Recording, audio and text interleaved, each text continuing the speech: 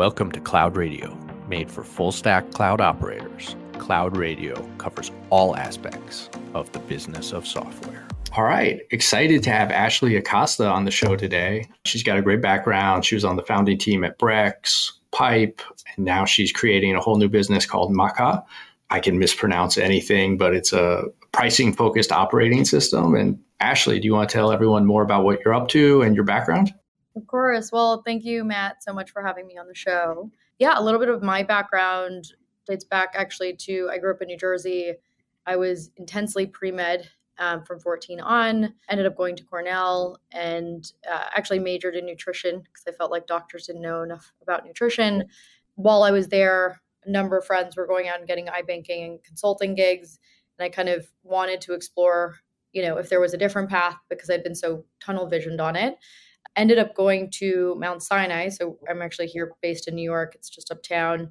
I was working with the chairman of orthopedic surgery, Evan Flato, on tendon repair, regeneration. He's kind of like the mentee of the father of modern day shoulder surgery. So him and Charles Neer own like most of the patents in the shoulder. Ended up simultaneously working for the chairman of neurosurgery on a medical device that I approached him with. And we got some engineers on board and built a prototype. Although they weren't as serious, I think, on really seeing it through. It kind of spearheaded this whole idea that, a device or a service has so much impact outside the bounds of just a single person, right? If you're going into the field.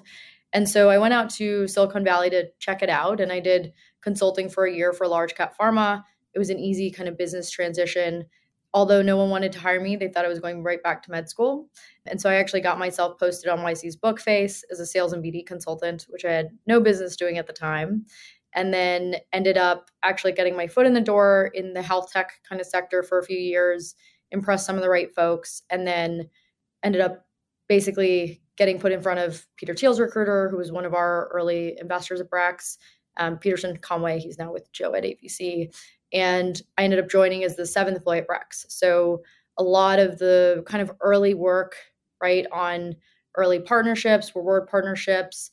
We were actually the first tech company to partner with AWS that wasn't a VC firm or an accelerator. And then kind of expanded those, and kind of built a playbook out of them. Started to push sales up market behind Sam Blond, who's now at Founders Fund, and learned a great amount from him as well. As we were going up market, right, we started to see kind of more competitors in the space and wanted to better understand how we could, have more uplift and have more impact and value through product offerings. So I started spearheading a lot of the relationship management efforts and working closely with product engineering to identify those levers. Brex was trying to create a product role for me actually here in New York. And I ended up, at the time, there was a lot of moving pieces. COVID had also just hit. So I ended up actually joining Pipe as a sixth employee. I think it's easier to ride the wave of a successful company. I think it's really hard to continue to reproduce that pattern, right? It's a small sector, and I was really interested in doing that. So when I joined Pipe, there was only a couple customers, did a lot of the operational uplift, the hiring, management of the CS sales teams, a lot of the business development until we had Yasmin Moabin, who's now the CMO, COO, come on board, and took a little bit of a break after, because I took one day in between Brex and Pipe. And naturally, what you do when you take a break is you hire a professional coach to train you for half Ironmans. So that's obviously what I did. And through that process, I was actually just advising companies to just kind of see what's out there and, stay kind of fresh. And I realized that most companies really struggle with pricing. And so that was kind of the beginning of understanding that there was a rooted problem in essentially every company and in every industry, right? But SaaS and kind of fintech are the sectors that I know more. And that was kind of the start of Maca and building, the first operating system for value-based pricing. So really helping companies build that kind of iterative engine that allows you to price as tech companies grow and scale and your customers grow and change. We are in a very unique sector in that sense that we are constantly changing. Our products are getting added value. There's customers that are using the products in ways that we didn't realize, right? And so that product value really changes as you grow and scale. Interesting. And to frame, the problem you're tackling, which is pricing, how much revenue leakage is there, like ballpark, typical company that hasn't optimized? Like, what are they leaving on the table? Yeah, so it's an interesting question. I think you can either look at that in one of two ways. You can look at it from a snapshot perspective. So if we look at the data today, right, what is that revenue loss that we could have had if we had made some changes a year ago, say, right? If you take that from a lifetime standpoint, it could be hundreds of millions of dollars, right? Depending on the stage of the company. So I think it can be broken down into different stages, but it's also kind of how you slice and dice that data. So if you can think about Maca as kind of a hub for data, right? And so what we've done is we basically said, okay, what if we gather these different data sources? So think like a CRM. So we've got HubSpot, we have a really big partnership with Salesforce. Two is accounting, systems. So ERPs, QBO, NetSuite, right? Kind of similar segment of folks that are overlapping on Salesforce and NetSuite. And then the third is data warehouses, right? Which is it's different data. It's unstructured. So the way that Salesforce is very structured and you can pull like objects and fields, you can think of Snowflake almost as like a picnic blanket that someone tells you, like, look at this square, right? And so you consolidate all those pieces together. And then what we do is, right, we've visualized it. And then now we have a product that allows you to basically continue to explore what these data sources mean, where they're coming from, in a way that's a little bit different from, like, I would say a Look or a Tableau, where it's kind of these stagnant dashboards that require, some staffing and kind of engineering and some help to really put it all together. And so we've found, even in just like the first month of working with folks, that you have, double digits, I mean, even like 15%, of a revenue increase in pieces that were just basically slipping through the cracks in some sense, right? If you look at these data sources, you can say, well, even though you can build these dashboards in Salesforce, you're not pulling this holistic view of revenue, right? You're just focused on Salesforce. And typically those dashboards aren't going to be updated except for maybe once a year. So there's a lot of opportunities to have that slip through the cracks, right? We were working with a business that thought that they had 2 revenue channels. Turns out they had 7, because the reps were actually selling different, pricing structures that weren't actually technically approved, but it kind of just bypassed the whole system, right? And that actually happens quite often if you think about the way that SaaS is sold in pricing plans, right? So if you take like a good, better, best model, right? Basic, professional, enterprise, the chances that all the reps are selling within those structures are probably fairly low, right? It might be like more like 50-50 as you grow in scale.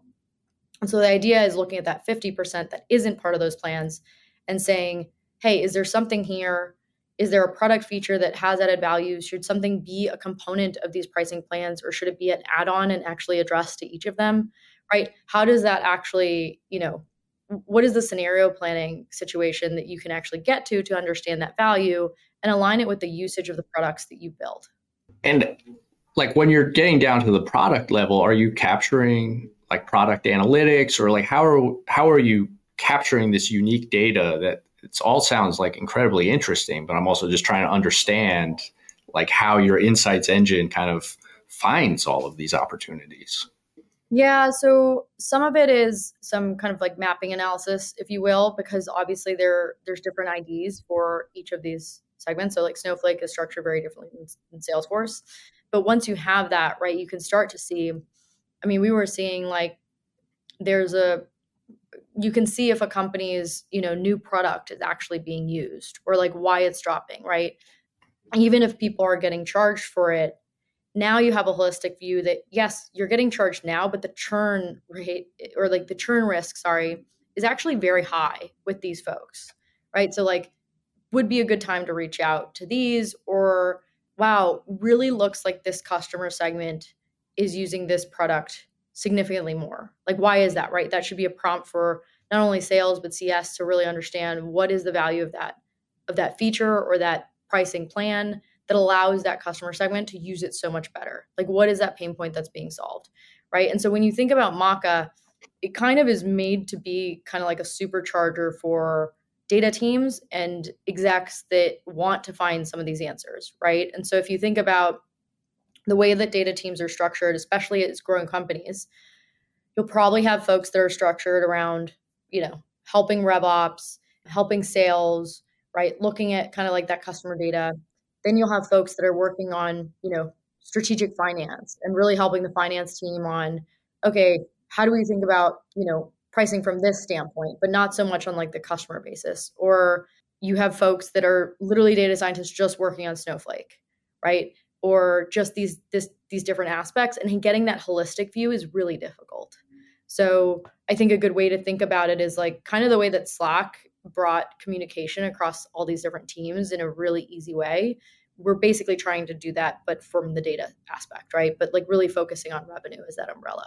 Interesting. And kind of going back to one of the earlier answers in there, I think a lot of this is novel when you hear what you're doing. Is it seems like this is an issue that kind of is exponential with size, like as you move up in revenue, customer base, right? Like the chances that there are all these other revenue channels or kind of like shadow packages being sold by reps that for whatever reason, don't feed into your existing systems. That it seems like this is a problem that gets worse with time. Is that correct? Yeah, I think it's like, if you look at it just from a data or numbers perspective, right? It was like a big math and science person earlier. It's only going to get worse. And so I think the sooner that you realize, I actually think that there's this really negative connotation on pricing today, where it's like, it's difficult. Everyone feels a little embarrassed to talk about it because they don't feel like it's right, but they don't know why. And everyone wants to feel like they're doing well and providing value to their company. And so it's this kind of touchy subject, right? But it also ends up encompassing so many different teams. You have to think about it. When you change your pricing, you're including marketing and all the messaging. You're training the sales team on the new pricing structures, right? And moving off of the old ones. You're now getting CS ready, customer success teams ready to actually communicate why the pricing's changing, why they should stay on, all the, high churn risk customers that have been, basically put together. And then you have to go through all that messaging and go through that restructuring and figure everything out on Salesforce and get those sales. I mean, it's a whole process, right? So no one likes to do it. I think what the struggle is today is that typically you're forced to, when you're at a certain point, at least once a year, right? I think once you're like getting, pre-IPO, it might be 1 to every 2 years, but really you're going to have this discussion once a year if you're a growing company. Again, tech is one of the only unique industries that is growing as fast as we do. Our customers are, adapting and changing equally as fast, and our products and our product offerings are only getting better, right? As you continue to grow and form. And so naturally it's going to evolve. I think the challenge is then saying, we don't want to look at pricing or view it as iterative, even though you're going to be forced to, right? And so typically when you're forced to, it's really pushed down from leadership, right? Maybe the CEO is upset, maybe the CFO is feeling the pressure, and you go out and under pressure, you try and reform the pricing, right? And you kind of have to do it within maybe a month, maybe it's a 3-month process, but it's not really looking at the structure from a holistic sense with all these different data sources. And so by using Maca, right, all of a sudden you're going to have these micro events as well that actually give you data so that when you get to the macro event, you actually have more data to be able to make that argument, right? A prime example of this is like, you can basically create kind of like a theme or a metric you want to start working towards. So let's say that reps are discounting, 40% on average. And there's a clear upswing that if you reduce the discounts to 20%, you have a 37% ACV increase, right? Well, it's going to be really abrasive to go ahead and just cut those discounts quite a bit, right? And so what you want to do is you want to start saying, okay, if we're going to work towards this, what are the deals that come through that are actually giving us data that allow us to go to the leadership and say, yes, this is something that's valid, right? We're actually going to increase our ACV on this. We've been able to close deals, right, with these discounts. And it helps you kind of get to that stage, as well as, maybe using like our scenario planning tool to then say, hey, if I change these things, what does this look like, right? And that's using all these different data inputs that now we've had because we understand how to capture that data, how to translate it, and then show it, through our platform. And what would some of those inputs be, like contract term, payment term? Like what would be the offsetting levers to the straight up discount? There's a lot. I think what's really interesting about pricing is that it's so unique to every company. And that's been, I think, the biggest challenge, right? That everyone views it differently. But there are some inputs that are pretty standard across the board, right? So through our partnership with Salesforce, right, we're not only able to take kind of like the standard fields out, but any custom fields that are part of that. So you can start to see that. And, again, by using that and then mapping it accordingly, sure, you can get a lot of insights from Salesforce in general that, again, maybe aren't being captured on those dashboards and are just kind of slipping through the cracks. But then allotting it with, okay, what does this usage look like actually, right, from the customers or for these customer segments?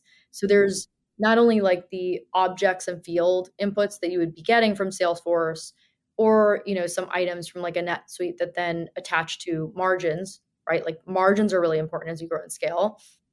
Understanding the margins that you have for these pricing plans is something that candidly has been kind of neglected, I would say, just in the sense of like we wanted to grow and, but when you dig deeper, the floor of these pricing plans still remains to kind of be unknown. And so part of that, and part of the pricing efficiency kind of analysis, right, is basically saying, okay, are these pricing plans working?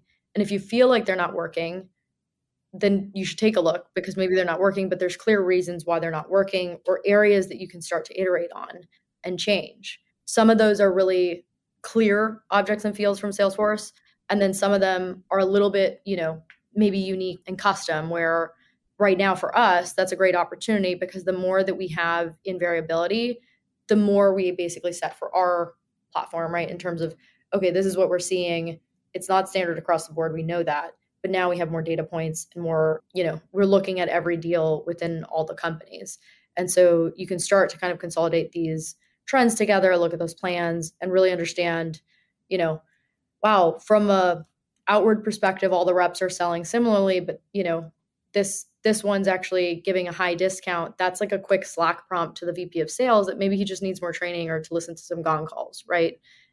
I know that was a little bit of a roundabout way of answering it, but it's partly data and then it's partly like associating it again cross-functionally with like what is the right team to actually get access to this or start to get prompts with like our Slack integration, right? That will kind of send you these new updates as you're growing and scaling and going about your week. Yeah. And when I'm hearing this, I'm almost being sympathetic towards you, where you start thinking of like how unique this is to every company, right? Like it's almost like, well, how are you guys getting in there and helping solve this? Because it's very, very custom, right? And that's a challenge. And I think part of that is like, again, I think understanding each of these data sources really well and then forming the associations, right? So if you really start to say, okay, these are the objects and fields, and we can start to build some machine learning models that now understand that these associations basically fit into these business logic questions, right? So like, how do discount rates vary across team members, right? That's like an easy prompt to then say, hey, well, we've got all these data pieces. We've already got these dashboards that basically come out of, those data sets.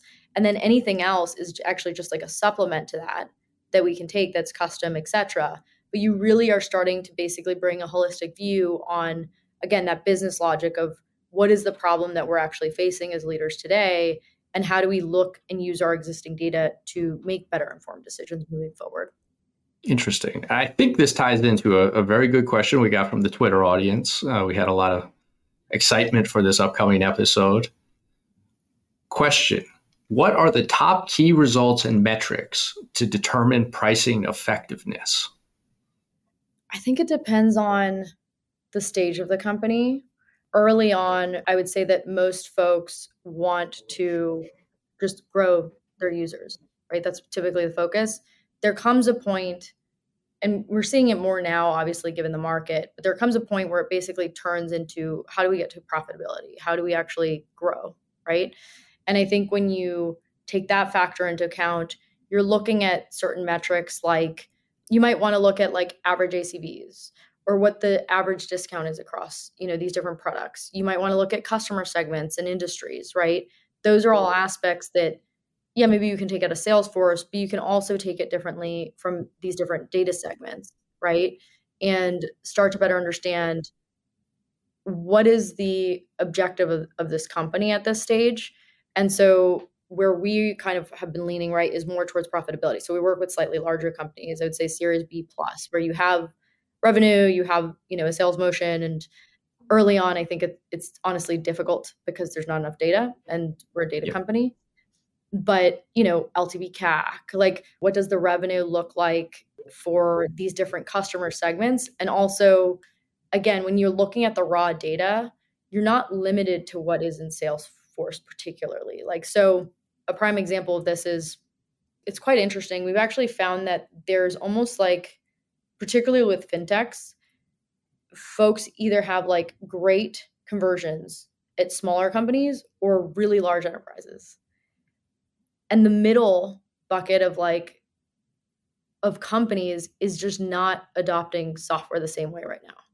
Right? There could be a number of reasons for that. I think a lot of those growth companies are just trying to survive, right? Because they're trying to grow into their valuation. They're probably, not looking at new software. There's a whole bunch of kind of reasons for that. But that's a prime example of even like being able to see that, right? Because we're looking at the raw data, not just the inputs, is actually really unique. And so consolidating a lot of the data in the way that we have is actually really difficult. And that was kind of like our first step. Interesting. And another related question, how do you think about testing pricing and gathering learnings for long sales cycle products? So I think, well, my question would be what define long sales cycle? Because it could be. Yeah, I imagine. Yeah, you might have some customers who, when you go do this A/B test, they've got a 90-day sales cycle, and then someone with a 180-day sales cycle. Are they hampered by that longer sales cycle from a data perspective, or iterating kind of in the way you advocate? Not necessarily. We have some companies that are working with large enterprises, right? So they have less customers in that sense, but and longer sales cycles. I'd say one of them is probably like a 12-month sales cycle. And so, they switch their pricing, but then we're not going to see a lot of that for a while, right? Because like their reps have to go out and start those deals with the new pricing discussions, et cetera. So I wouldn't say that we can certainly work with those companies if that's the question, right? I think it's more of, well, we can only help with the new pricing discussions when deals have been closed, right? Because then we don't have enough data. So hopefully that answers the question, but I think it's more, we can certainly work with them. I think it's just working on a different segment, right? So it's like, I think in that sense, it's probably less important on the specific breakdown of the cost as it is, are people using the product, right? Like, do people like the product? What do the product analytics look like? Are users happy with it? Or are you going to have high churn in a low customer segment? That's not great for anyone. Interesting. And then I'll go with a tweet you had that I liked. And, one particular area would be these levers that we'll get into from this tweet. Test pricing using your sales levers, not by changing your list price. This will promote learnings about internal levers faster, and you'll be less likely to upset your customers by changing pricing on your website, requiring less internal uplift to change pricing. So could you elaborate more on that? Of course. So I talked a little bit about this before, but just in terms of pricing changes are highly, highly involved within a company, right? So what I mean by list price is like changing that price that's on the website.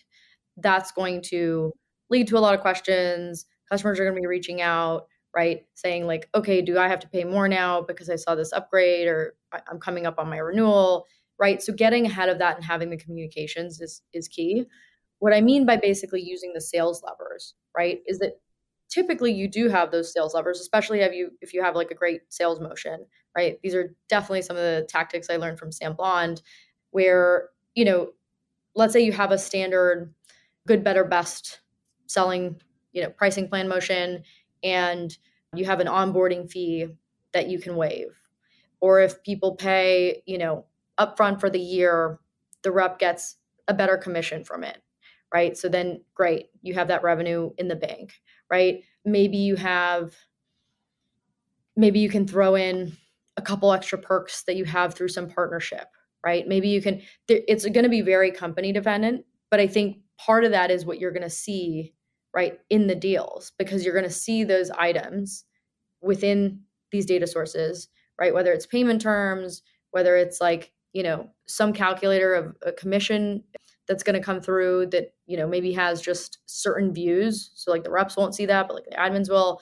There's a lot of different levers that you can start to use. I think what's important is seeing, okay, what is the value of those, right? Because if you're throwing in like a partnership that maybe the rep doesn't really know about, but it's just kind of thrown out, it probably has less value than like if you had a $5,000 onboarding fee, right? I bet that people are going to care about the $5,000 onboarding fee, and probably in, payment terms. Like if you're going to pay annual upfront, right? Pipe's whole kind of basis was that most people, right, like 80% of companies will actually pay monthly because of the cash, right? And so if you can get, that 20% and get people to pay up front, great. But you also want additional levers there. And so what I mean by even levers outside of that is like, if you go to anycompany.com/pricing, right? You can go ahead and you can see these nice structured pricing plans, typically 3, right? As you grow, you might have another 1 or 2 kind of pop up, but you'll see components there, right? So you'll be able to see each of the components of pricing. Those can be used as levers. There might be some that aren't really thrown in there, or you might have some add-ons, right, that then you don't charge for. So if you had an add-on that's like, I don't know, unlimited page views or something, right? You're not going to charge for it, but you basically add that into the product focus. Maybe you don't even have the product ability to, pull somebody back on that, but that's a lever that you can say, yeah, you've got unlimited, dashboard views or whatever it is that then people can start to use. And I think as you start to kind of go through the process and see these fields, you can start to pick into that, what is working and what's not working from a data perspective that I think is a lot easier for a machine or a computer to form those associations than it is for a human to say, okay, I'm going to think back, if I'm head of sales and I've got God knows how many deals in the pipeline with the whole team. 2 months ago, there was a deal that was kind of similar to this in the same segment, same industry. And like they gave us, 15% more than we expected on the opportunity amount. Like, what was that deal? That's going to be really difficult for a team to figure out. But a computer can surface that really easily and say, hey, it's better to give a 15% discount rather than the 20 extra seats. Because on month 4, CS can go and upsell those 20 extra seats. That's fascinating. It's like your insights engine is showing, okay, when we waive the onboarding fee, our win rate is this, and all of these factors is like a central source of pricing knowledge. Is that what you would characterize your tool as? I think of it more as like a foundation for building a lot of that iterative pricing, but that's part of it, right? Is being able to say, okay, if pricing isn't working 100% today, what are those micro improvements, right? That I think one of your first questions was like, what is the revenue loss, right? Well, if you take each of these into account every single month and annualize it and then multiply by how many years a company's been in business, that's going to be a lot, right? And so I think the dangerous part is like, we haven't really been at a place from a technological perspective where machine learning could actually like really supplement this kind of, problem. And I think that it's even more exciting now because what you're doing is you're not only associating every customer's contracts, but you're starting to see, right, long-term you can get into benchmarking. I mean, at Brex, we had this newsletter, right, that was really popular where we would basically take like aggregate spend or, vendors that people at certain stages were really interested in or how they migrated onto that. And I think that's really interesting, right? Because now you start to get into, okay, if I'm a hardware-enabled SaaS company at like this, range of ARR, like what does pricing look like to me and what's worked for the companies that have scaled really well? Interesting. And how should you, I imagine with all of these decisions a company is making for like what to price their product, you really need to understand like the ROI, right? And holistically, you can know like what the overall ROI of your product. But I'm curious, like when you start getting into the lever level, do you need to know the return and benefit of each lever or feature you're offering? That's where working with us on a more like long-term basis, right, really makes sense because you can start to see that association, right? If you think about like data sets and kind of even from a really basic standpoint, right? When I was doing research at Mount Sinai, it's like, you don't want any data set that's under like an N of 3, because that's not going to be statistically significant. So I think the more months you have, the more associations, the more benefits you'll have, right? It just kind of gets like better and better as you use it. I think to one of your earlier points on just how companies like kind of grow and how this gets worse is like, usually when you start a company, right, the CEO says we're going to price this way because I want to see where it lands, or you price according to competitors, right? Well, maybe the competitors haven't gotten their pricing right either. And like maybe that initial gut feeling was a little bit off. But if you don't iterate on that pricing using your own data, every year or thereafter and like really build that foundation, it becomes a lot harder to do. And if you were off here to start, you're only going to get further away, right? That makes sense. And historically, a lot of this pricing type work has been done by, boutique consultancies who go, interview customers and get feedback, and kind of traditional consulting. Like, what is the weakness of that model versus your data-driven model? Yeah, I think they're two very different ways to tackle the problem, right? What I would say is, I think if you were to go to, say, like a Simon Kucher, the process is basically they would go through and they would interview a handful of your customers, asking on the willingness to pay for X amount more, right? It's a little bit biased because if somebody asked me that, I would say I'm not willing to pay more, right? But, they'll take some of that data, but they won't really take it from a holistic standpoint on all these different aspects, right? Most of these companies have a pricing matrix, so they'll certainly look at that. They'll certainly look at not as granular of a level, but basically look according to like the external market heavily. So what I would say is we look at this more from how are you doing as a tech company today in terms of your pricing data, right? We help you basically build that foundation to internalize this process moving forward so that you can scale with it. Simon Kucher's SaaS business has 50% of their companies re-engage. Why is that? Because none of this was internalized. There's no institutional knowledge on what was done.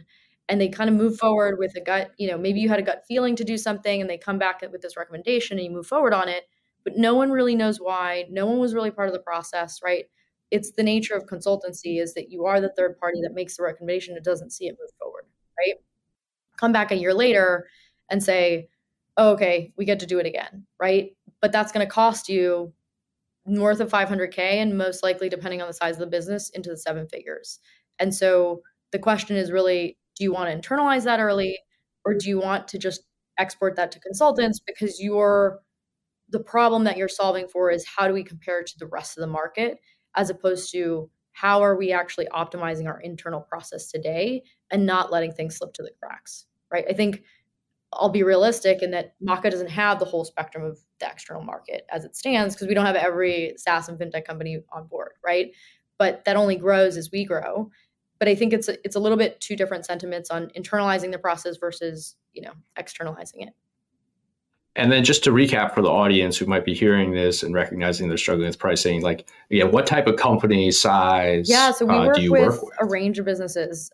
We'll work with, I think it's a little bit funny with the market right now, but I would say like Series B companies, obviously with like upwards revenue into, public. And so there's certainly a range. And I think it really just is a testament into the problem that we're solving for. And obviously each of these stages has different problems, right? I would say like a Series B company is kind of just getting to that profitability turn on how do we actually optimize this? How do we actually grow? How do we, start to scale the business? Whereas a company that's either pre-IPO or public, right, is probably dealing with a lot of inefficiencies across the data team, kind of how I mentioned before, where they have a bunch of different requests from different orgs, but they're not really able to bring it in holistically. And the leadership can't get questions answered based on kind of those siloed efforts, right? And so there's different problems that we address kind of throughout, but we certainly have a range of customers we work with.